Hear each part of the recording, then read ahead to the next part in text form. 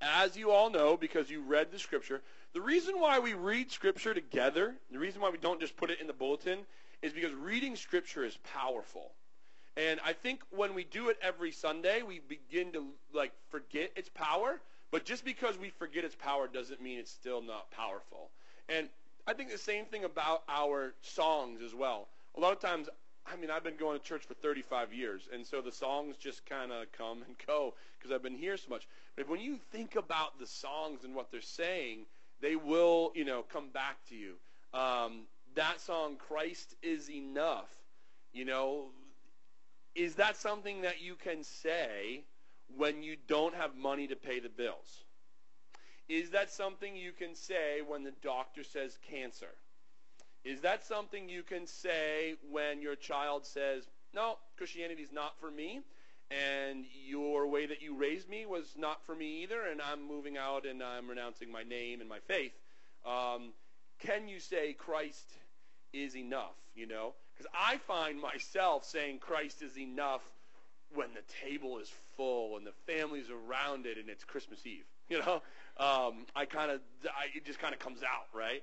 But is Christ enough when you're laying in bed on a Tuesday night and just everything just does not seem to be working out? So thank you, Drew and team, for leading us in music. It is an awesome way to remember God's truth, and it's way more interesting than sermons. So like I said, we came to the book of Romans in the fall. It was what we came to after the book of Acts. And I felt the Holy Spirit saying it's time to preach through the book of Romans with our church. As I've said many times before, I didn't want to do it. And I didn't want to do it because of passages like this. And I wanted to skip over chapter 9. I wanted to skip over the latter part of chapter 1. Right? Some of these things that are very, very difficult truths, but they're here, and we have to talk about them. Right? And so here we are again with a very, very difficult passage. All right? So if you would take your bulletins, we're going to look at this again.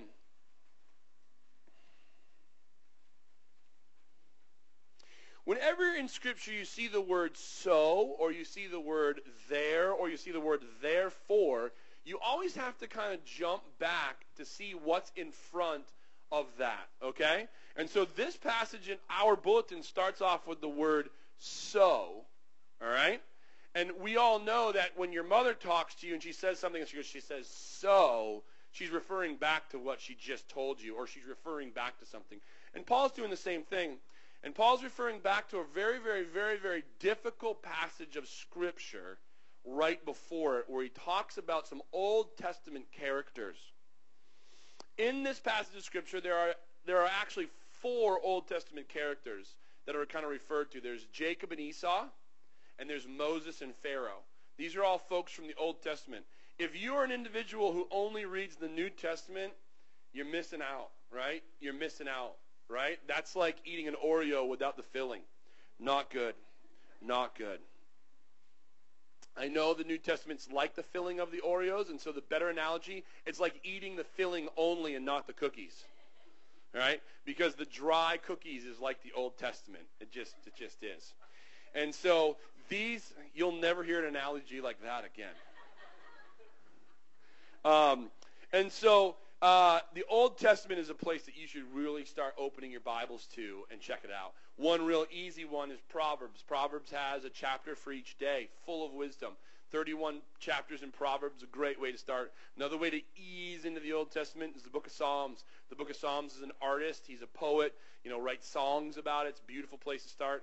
Another way to ease into the book of the Old Testament is just reading Genesis, and then start there, and then get a hunger for the Old Testament and keep going.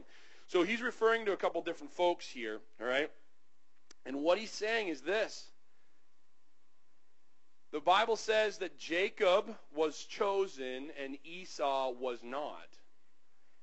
And it wasn't based upon what they did or did not do. The Bible says that before they were born, Jacob was loved and Esau was hated. I do not like that passage of Scripture. It is completely unfair because Jacob and Esau weren't even born yet. They were twins. And God said to Rebekah, the mother, the younger will rule over the older. The older will serve the younger. See, Esau was born first. And if you've ever seen any pictures of Jesse when he was born, Esau looked like Jesse. Okay? Kind of maybe looked like Owen or like Toby. I like it. He came out with fiery red hair all over his body. That was Esau. He was a hairy man. You're looking good over there, Jeff. But Jacob didn't. Jacob came out but was a twin and wasn't as hairy. And what's really crazy is you know that God didn't choose Jacob based upon his works. The Bible calls Jacob a deceiver. Isn't that crazy? So that's what Paul's talking about here. And now he brings in Pharaoh and Moses, and he says this, so it is God who decides to show mercy. We can neither choose it, nor can we work for it. For the scriptures say that God told Pharaoh, I have appointed you for the very purpose of displaying my power in you, and to spread my fame throughout the earth. Now, if you know the story of Pharaoh, Pharaoh was the ruler of Egypt, the most powerful country in the world at that time. The Israelites had gone through a famine where there was no food in their country, and they had gone south to Egypt. For Egypt there was land of plenty, and there was food to be had, and God sent them down there so that they could have some food. But the Israelites got stuck there for 400 years. And while they were there, they had become slaves to the Egyptian people. And there was a guy named Pharaoh who was just ruthless, and he did not care about human life. And he really, really devalued the Israelites to the point where they were just dirt. And they did. They built those pyramids, those pyramids, all that industrial stuff in Egypt, those were built by hands of the Israelites. And what's so difficult about this is Paul is saying that God hardened Pharaoh's heart, meaning God played a role in making Pharaoh the monster that he was. And I don't know about you, but I don't like that. I don't like it at all. Because Pharaoh killed hundreds and hundreds of Egyptian people. I mean Israelite people, chosen people. It's just, not good. And then right after that it says, see, God chooses to show mercy to some, and he chooses to harden the hearts of others. So they refuse to listen. Right?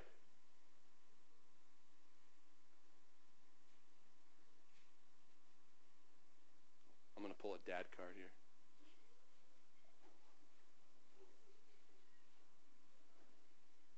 Hey boys, how old are you? 10? 11? Come over here. What grade you in? 5th? Awesome. You can sit right here. This is your Sunday school class. Welcome. There you go. Thanks, guys. Man, I feel like my father. I'm old. I feel old right now, guys. I feel old. All right. Where was we? Okay. So Paul begins to reference the Old Testament. And last night, you guys had a Nintendo party, correct? What games did you guys play? A lot of games? What's one of your favorite games? Injustice 2. And what happens in Injustice 2? What are you doing? Right, you have to fight a battle, correct? Yes. Now, what about that game you were playing with pennies and nickels and dimes? Were you gambling? Were you gambling in the pastor's basement? Phew, you made me a little nervous there. What was that called? Dungeons and Dragons and Bears, oh my. How does that go? No, that's Tigers and Lions. Okay. And what in Dungeons and Dragons do you guys have a battle? Sort of. So you're stuck in a tower and you have to get out. Do you let down your long hair like Rapunzel? No. That would not be. That's Disney, not Dungeons and Dragons. Okay. Man, this is cool because like when I was a kid, that takes a lot of skill and a lot of like brain. Like you guys, like it's like strategy and you have to think through it, correct? When I was a kid, when I had those kind of coins on the table, we'd do two things that didn't take any skill. Either bloody knuckles, no brain power there, or odds or evens. That is real gambling, so don't do it. The Old Testament, I'm talking about the Old Testament right now, is full of Dungeons and Dragons.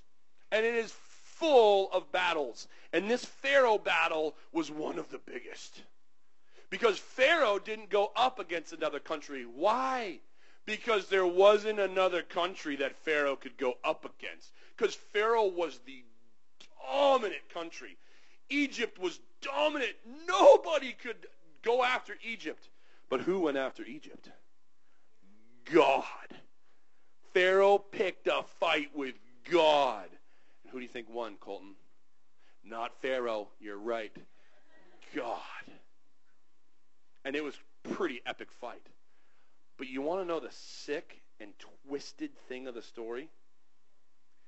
God placed it in Pharaoh's heart that Pharaoh would pick a fight with God. That is not a cool author. Huh. Do you see what just happened there? The author goes, I want to look cool, so I'm going to pick this dude over here to become a monster to pick a fight with me so I can squash him. So everyone can see how awesome I am.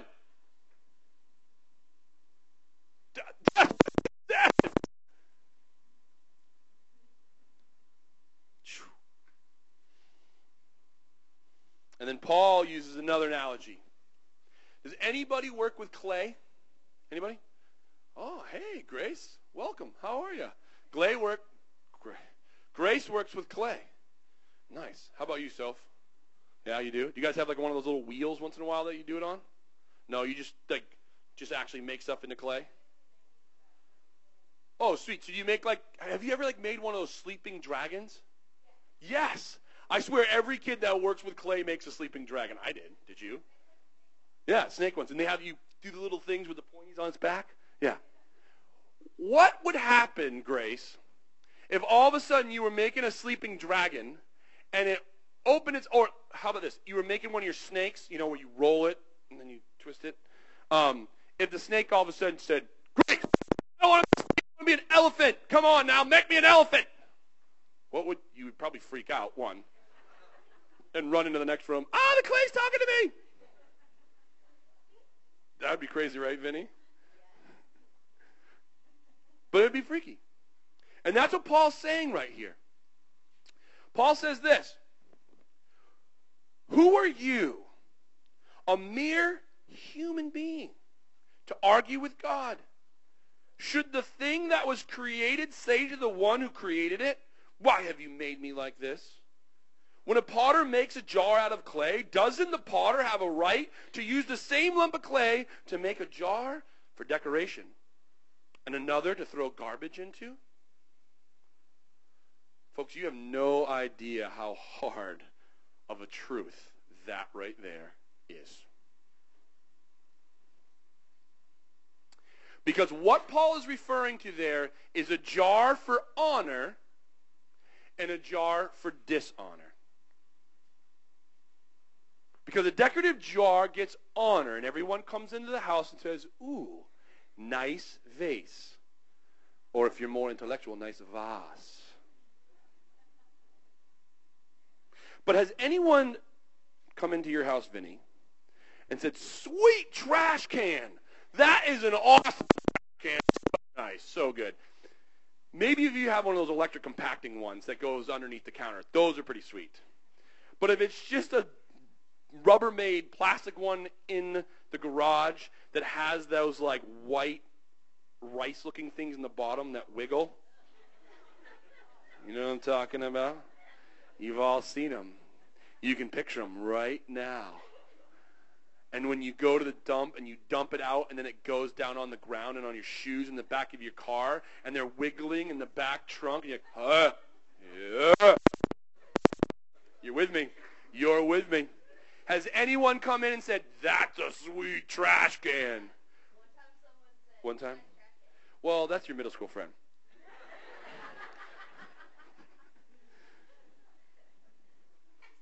So Paul is talking about honor and dishonor. And essentially what he's saying is Jacob was made for honor and Esau for dishonor. Moses was made for honor, who came and led the Israelites out of Egypt. Pharaoh was made for dishonor. I still don't like this. I don't like this at all. Because it leads me to say, then why in the world am I stressing about a Sunday morning service with all these moving parts? Why in the world am I getting made fun of by talking about Jesus out on the street? Why in the world, then, am I worried about all this to do and not do? If God just chooses people and they are already future chosen or not chosen, then why does Loon Mountain Ministry even exist? That's the logical question. So Paul refers to a couple other Old Testament things here. This actually where the potter is referred, the clay maker, is from the Old Testament. Namely the book of Isaiah. Isaiah 29:16 says this. You turn things upside down, as if the potter were thought to be like the clay. So it's upside down. Now the potter has become the clay, and the clay has become the potter. Weird. Shall what is formed say to the one who is forming it, you didn't make me? Can the pot say to the potter, you know nothing? Is that ridiculous? It's ridiculous. But we as humans do it every day. I'm guilty of it, and you're guilty of it. These two mistakes that we make. One, the mistake is, I don't have a maker. I'm an individual. I'm autonomous. I don't have a maker. Now, you might not articulate it like that, but your fruit of your actions show that you don't have, right? And then how many of us have said to God, you don't know nothing. You know nothing. I don't know if any of you have been brave enough to say it to God, but I know you've said it to your dad. And I know you said it to your mom. And I know you said it to a law enforcement officer. And I know you said it to your teacher. And your grandmother. And your neighbor. You don't know me. You know nothing. And the other reference is Isaiah 45:9. Woe to him who strives with him who formed him. Meaning, woe to the piece of clay that wrestles or resists the maker. And this translation says, a pot among earthen pots, meaning dirt, dust of the earth. Does the clay say to him who formed it, what are you making? Or, your work has no handles, meaning, I don't like what you made me. He happened to make me with handles. I don't know about you.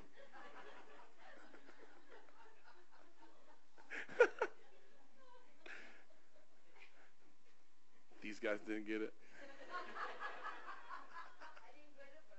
It's awesome, right? I love Vinny. You know, this right here, this is called a handle. Have you ever not liked who you are?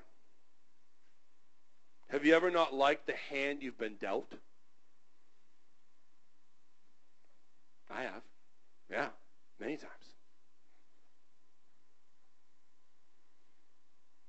And we sound just as ridiculous as a piece of clay saying to a potter, you don't know anything. You didn't make me correctly. So what is this all about? What am I telling you right now? Here's what I'm telling you. What Paul is trying to drive home to you, and what Paul is trying to drive home to me, is that God is for himself. God is all about his glory and displaying his power. And as a human, I say, what an egotistical, narcissistic jerk. That's what I say as a human. Because it says right here that he hardened Pharaoh's heart so he could display his power. He says that he is about his glory. And what's really difficult for my human mind to wrap around is that how is that good for me? I said it last week, I said it the week before, and I'm going to keep saying it. God is a father who is claiming to know best. And is claiming that he loves us and that he knows what's best for us.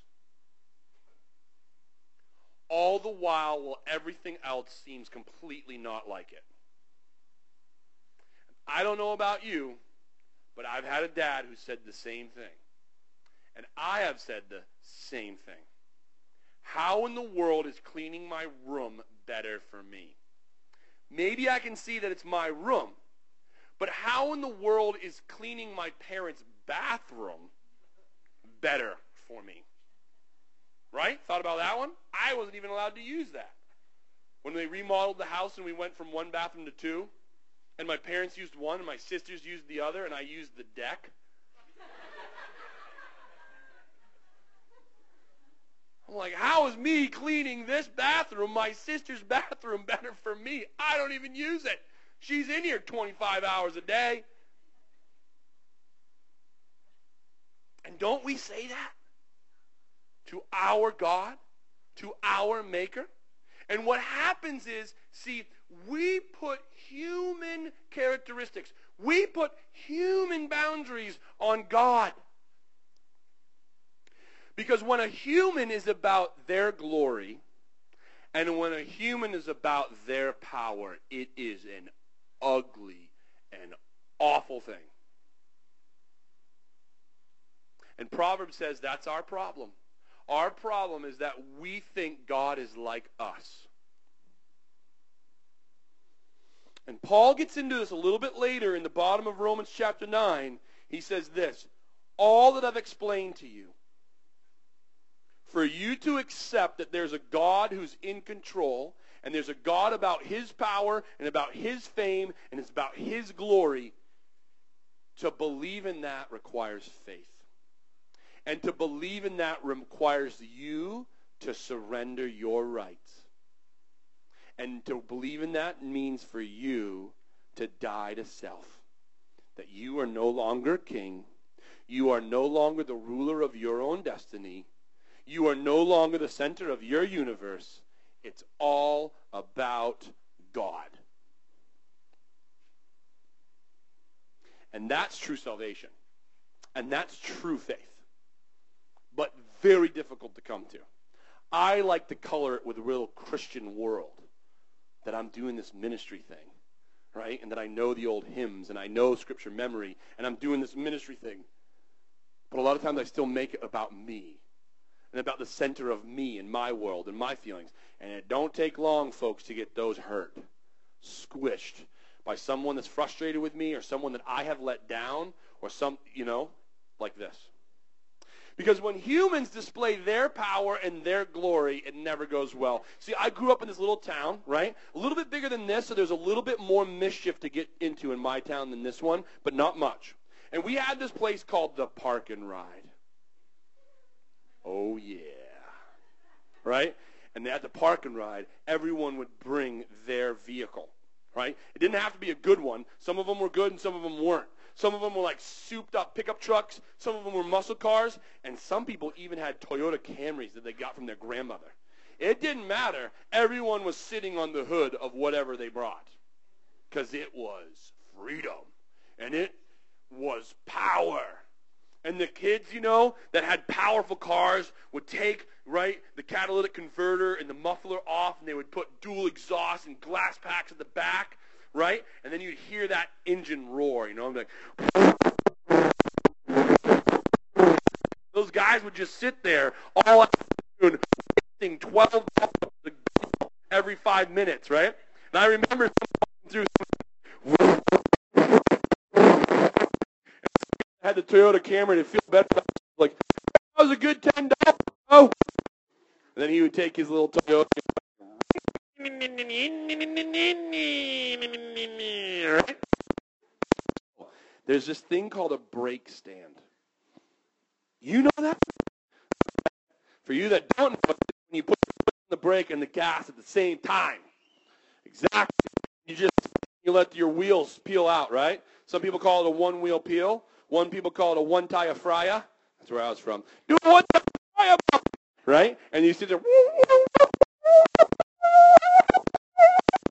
So inside, people do this. They'd all sit around with the smoke coming off the wheels, like, yeah! And the guy would carry, wow, dude, that was $40. Yeah. Good work, right?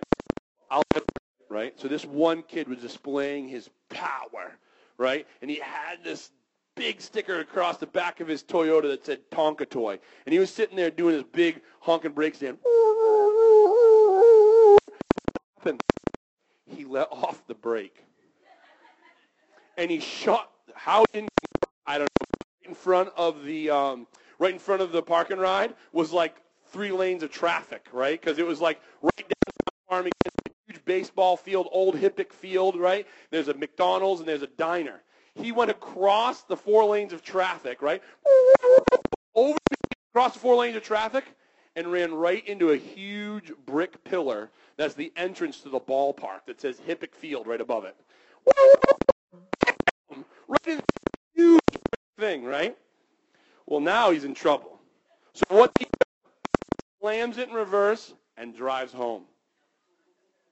So the police show up, and everyone's doing what? They're sticking up for their buddy, and by doing like, I don't know, some kid was here, and we don't know, he's from a different town. He did a brake stand trying to be cool. What's the police do? They walk over to the brick pillar.